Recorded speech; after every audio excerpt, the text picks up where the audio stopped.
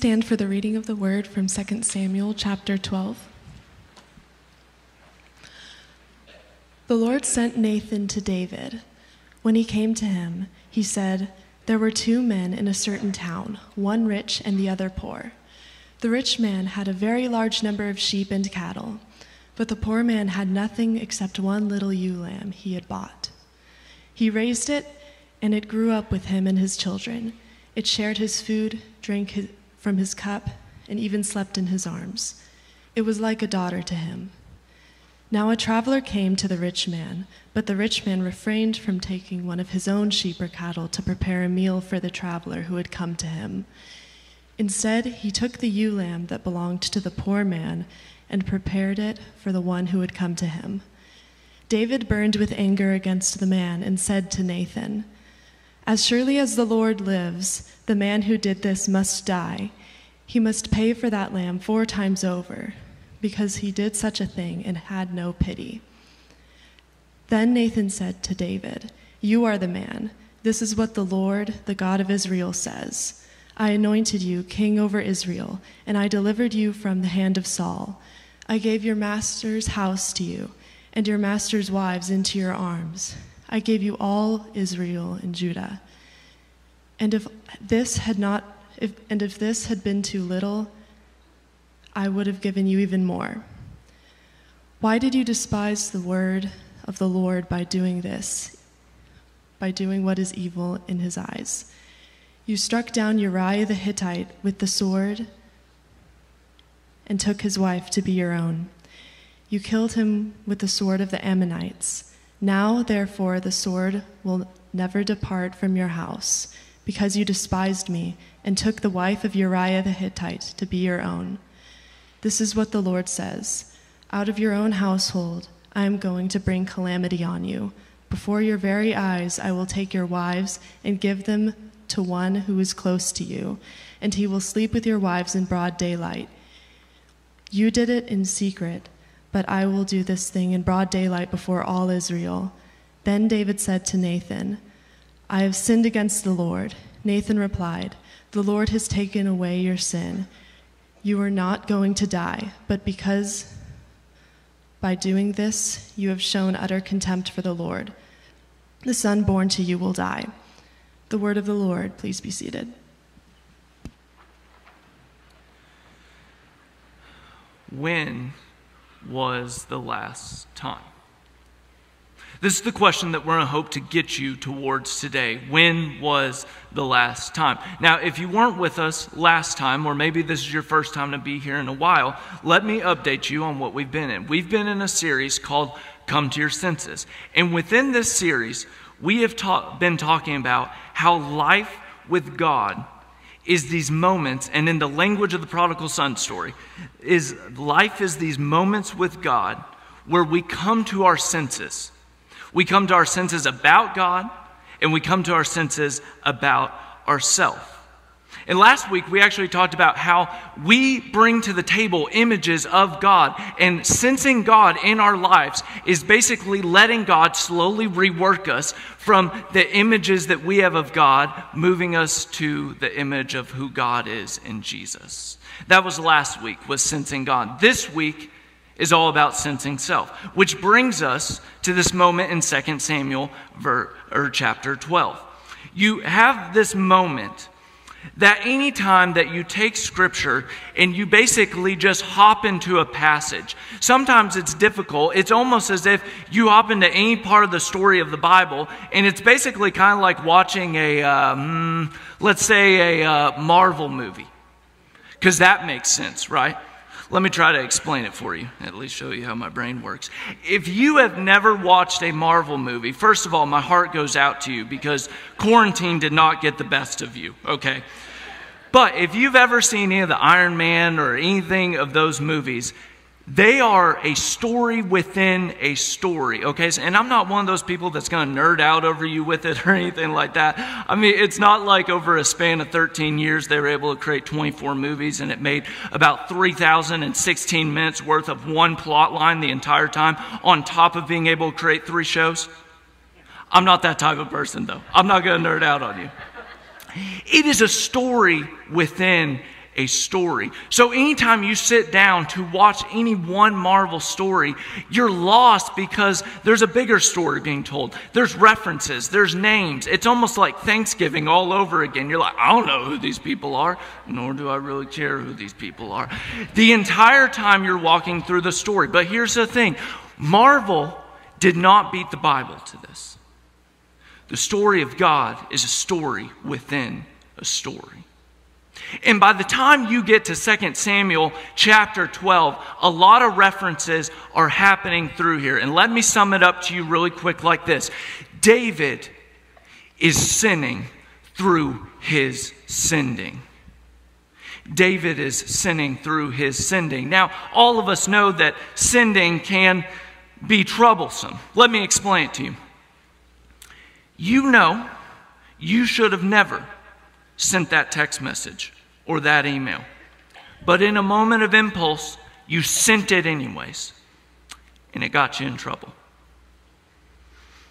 Many of us, when we hear our coworkers talking, we want to send them a dirty look. And we know we shouldn't because we know that's not what Jesus wants us to do. But you send them that look anyways. And you pay for it the next 3 staff meetings because you sent them that look. You know that you shouldn't send that mobile order to Chick-fil-A for that cookies and cream milkshake because it's your 3rd one this week and your wife's saying we're running out of money, Zane, but you send it anyways. Why? Because, the flesh is weak, but the spirit, it's willing. It wants to. Sending can get you in trouble, but let me reorient you back into 2 Samuel 12. This sending is not something light. The sending that David is doing is a form of sending. And it says something about who God is. Who does David send? David first sends his army away when David should be with his army in the first place. The second is because David is behind, David sends for one of his most loyal men, Uriah. He sends for his wife, Bathsheba, sleeps with her, and then sends her away, which, by the way, as a king, when the king calls for you, there's not much of an option. And then on top of that, when word gets sent to David, saying that there is a pregnancy, David sends Uriah, one of his best men, to the front lines to be murdered. Which, by the way, for those of you who love the Bible, keep in mind, for David to be able to do that, he not only commits one murder, he commits several murders. He would have to bring multiple people with Uriah for that to happen. David has been sinning through his sending. In the beginning of 2 Samuel, those first 6 verses want you to remember something about the God of David. That this God holds all power accountable, collective and individual. And when someone sins something, this God sins as well. That Nathan, this prophet, this friend, this minister to David, is literally a God sent. But we find that David is in a place that David cannot come to his senses, that this story is about him. Now, if you love Scripture, you're the type of person that you're like, man, I love when words articulate a story. You wouldn't get to know this behind Nathan's parable very much. But in Nathan's parable, this is so good. A rabbi by the name of David Wolpe pointed this out to me. When Nathan tells this parable, which he's hinting at David's story, he actually uses the words that are exactly David's words. You would never know it in the beginning, but the word that he uses to describe a poor man is nearly the same word as he describes for a rich man. And the 2 words that he uses in that verse is the same word that David used earlier in his life to describe his life. And if you watch the passage really closely, what Nathan is doing, he's not just saying, you're the man. He's actually saying, David, you are every man. You are every man in this story. You're the rich man. You know what it's like to have everything. You are the poor man. You know exactly what it's like to have absolutely nothing. And David cannot come to his senses. He can't hear it. David has a sensory problem. Now, if I could pause for a minute and I could just talk about our problems, because we love talking about our problems, right? When it comes to our problems, I don't think we're that far removed from the story. Matter of fact, if I think about it, like David, we love to focus on external instead of internal, right? Like we get this. We get that. We love, some of you are so gifted at Twitter. And the reason you love Twitter is because you love to burn over something that is outside yourself rather than what's going wrong with inside yourself. It's the reason you love classrooms, to be able to debate different things, but never once does it actually touch what's happening in your life. Some of you love a really good reality TV show because it gives you the ability to be like, can you believe that guy? But you may actually be that, but it doesn't matter. Can you believe that guy? We love to focus on the external rather than the internal. Okay, let me try and do some apologetics for you here real fast. I'm not going to actually. But can you imagine, stats have told us, this is going to prove it right here. Stats have told us that out of all the people in this room, 75% of you actually believe that you are above average driver. Let that sit real fast. Did you experience that this morning? Did you see 75%? I didn't see 75%. Did you know that the same stat reflects that 75% of people who are in hospitals because of car accidents actually rate themselves as above average drivers? It's true. As if we treat ourselves like we are the North Star. Like, I'll never forget how many comedians have made money off of the joke of thinking, you think you're the most self-aware driver. You think you're the North Star, but every time that you run into someone who is driving faster than you, they're a maniac. But anyone that's driving slower than you is an idiot. So when you're driving, you think you're always the main truth point of reference, as if you are self-aware enough to know this. We are not curious very often about our ignorance. And that's a shame for us, because it actually provides us an invitation. One of my favorite writers that I have to be very careful I don't fanboy over, A.J. Swoboda, he actually says it like this: you and I are swimming in what he calls reflective poverty. And here's how he described this. Reflective poverty: a hunger for truth, a belief that we determine it for ourselves, and a never-ending task of juggling family, hobbies, kids, friends, sports. Church, can I get an amen yet? Are we there? We are not curious enough about our ignorance. What we don't even know that is true. And here's where 2 Samuel 12 orients us. That the healing work of God first begins with the revealing work of God. That healing actually comes through you and I not knowing what we need to know about ourselves. That God actually reveals to David himself for God to be able to save David from himself. This is the work of God. It's an invitation to us. And if we've ever experienced this invitation before, we know that there's something waiting for us if we're ready to receive it. When I walk down these hallways, I've been here for nearly a decade now. I know, I'm so old. But when I walk down these hallways, there's a hallway in this church that I actually feel this text more than I ever have before. It's right in front of 207, actually. Because I remember when I first started at Highland, was serving at this church, I was put on a team of people. Highland loves teams. They always love teams. I was put on a team of people, and I remember that we had one person in the group who I would describe as our Enneagram 4 of the group, okay? She was the feeler. She knew the emotions that were happening in the room.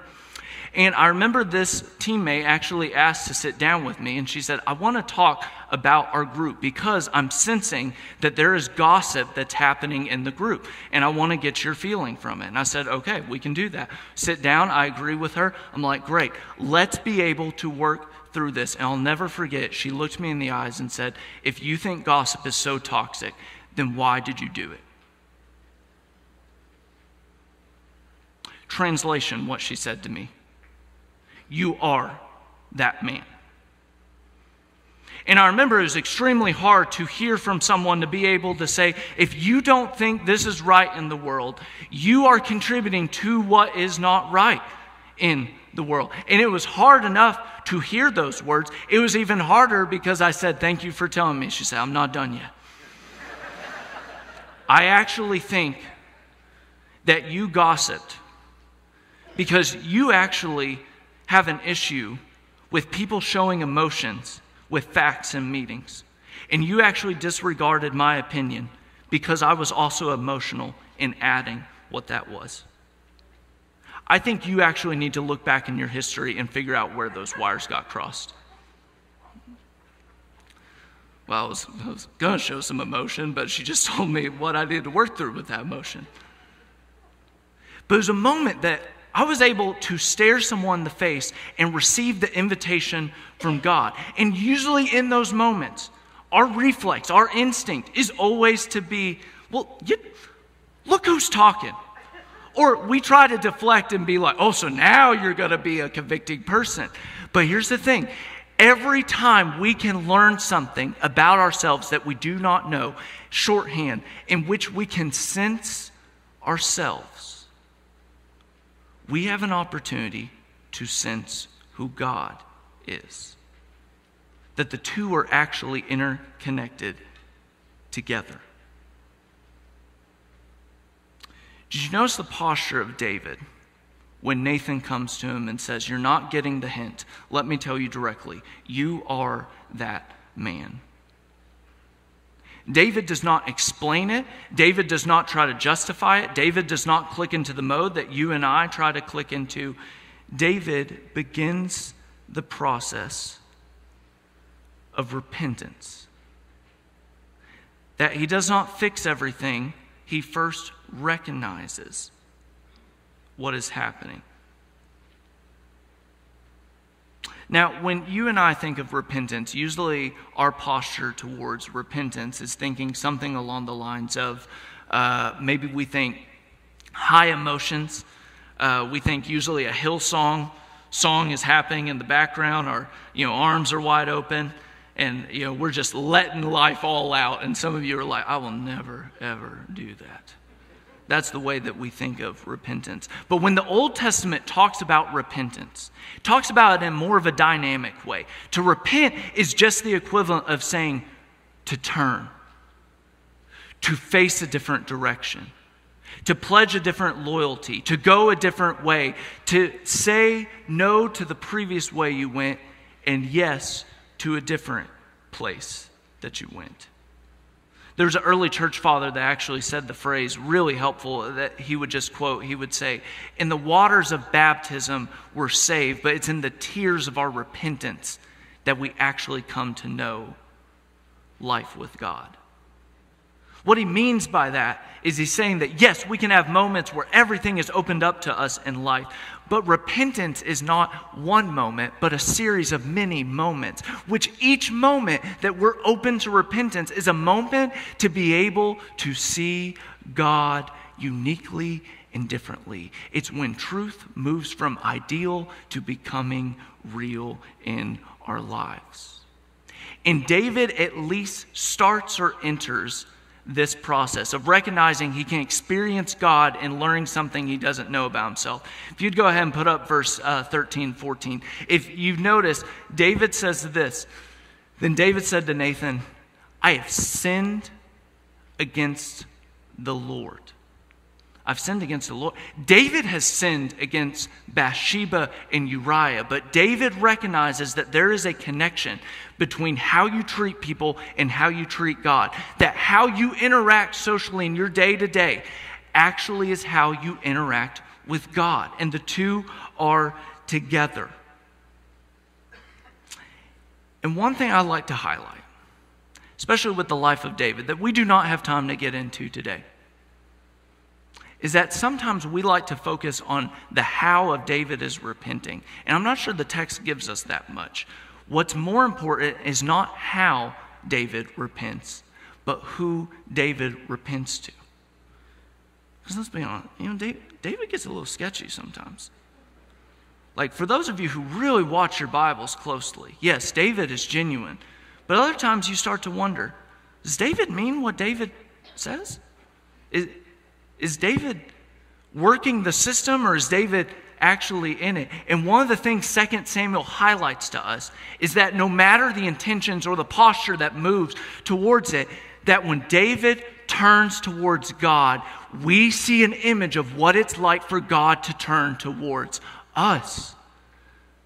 That in facing God, David gets to face the divine face of mercy and grace. That David gets to actually experience what Exodus 24 has been saying over and over again.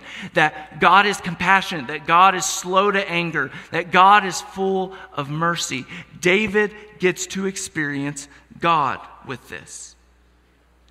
And it's a moment for David to pivot and say his story is going to change. Which, by the way, reminds me about your story. If I had to guess, you are telling a story with your life right now. But I think I would take it a step further. You are not just telling a story about your life. Church, you are actually informed by some type of story that you are telling yourself, that you're living out that story. For some of us, I don't think we've still realized that we are telling ourselves a story of the same story that our parents wanted for us. I think some of us are living a story of what culture has told us the good life is, and we're telling ourselves that story. Many of us think we're telling one story with our life. But I think those closest around us would actually tell us we're living a different story. And anytime we put ourselves at the center of that story, the story will get off track. And the work of God is revealing what story we're telling and healing us with the story of God. So back to the question. When was the last time? Church, when was the last time that you've taken God's invitation to turn a different direction? When's the last time you have heard what you didn't want to hear? When's the last time that you have turned away from your life and turned towards God's life? And then when's the last time you've opened yourself up to the character of God in the moment where your weakness happened? Our posture towards ourselves, towards God, towards other people absolutely matters. To sense sin in our life is to be able to sense who God is. It's the ability to discover ourselves and discover who God is in a really unique way. A lot of times when we find something about ourselves, our response is, oh, well, that's really good to know. That's just the way I am. The Christian faith does not say that. The Christian faith says, that's not the way I am. The Christian faith says, that's the way that God can transform me next. Because I know the posture in which I face God towards. If I turn a direction to God, I am turning towards His grace and His mercy. When we repent, when we recognize, we actually take the ideal of God and we actually get to experience God for real. So let me try to explain this in a very practical way. I've heard one of our elders tell this story, and I think it's very helpful to kind of get to what are we talking about with this when it comes to realizing ourselves. One of our elders got approached at one point, and this person had a question that I think is a question most of us feel in our lives at some point. Their statement that they said to the elder was, I feel like I need to reconnect to God. Many of us have felt that, right? And as our elder kind of sat and listened and said, tell me more about that, slowly they unpacked how they've been in this season of feeling like they're disconnected with God. And because of that, it's kind of caused a ripple effect in their relationships and their people. And then this person said, I think that I need to get back on track on working with my relationship with God. Oof, how many of us have said that before? And as our elder of this church asked, how do you think you should do that? Their response was very much like our response. I think I should read Scripture. I think I should start praying again. I think I should have an accountability partner. All good practices, but I love the wisdom of one of our elders. He actually paused and he said, I actually want you to maybe think of your relationship with God a little bit different. What if instead of doing those things, which those are very good practices, what if you actually went to one of the people who you've hurt in this season of life and just asked them, what do you know about me that I don't know? And I love that move because what that does is that takes us from this big ideological concept and gets it very in tune down. For people that actually work through your relationships, you have to actually start relying on the love of God. And if you want to interact with the work of God, the revealing work of God, the healing work of God, the love of God, then we actually have to get down to acknowledging who we are and starting to work with people to be able to see who we are.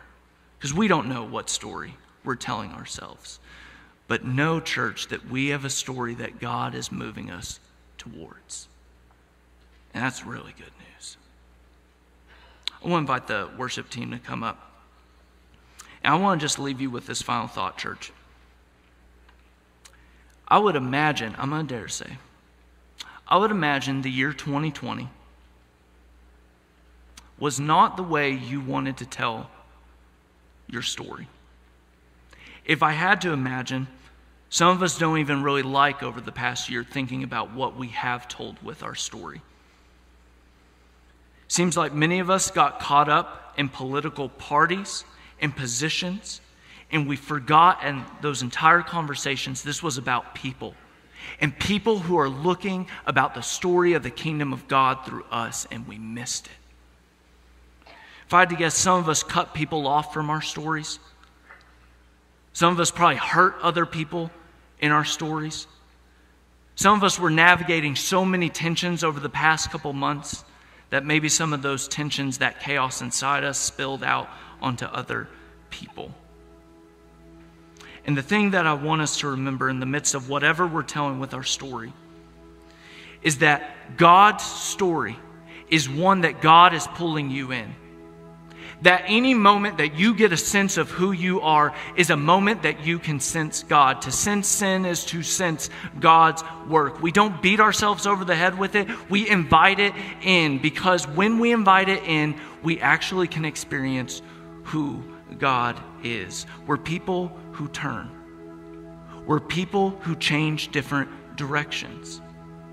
We're people who repent because we remember the God of David.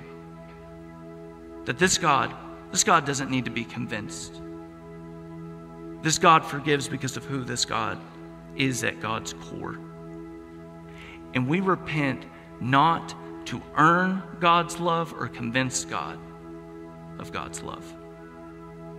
We do it to actually encounter and remember and be embraced by that love. His grace and His mercy, church, will help us come to our senses. Please stand and sing.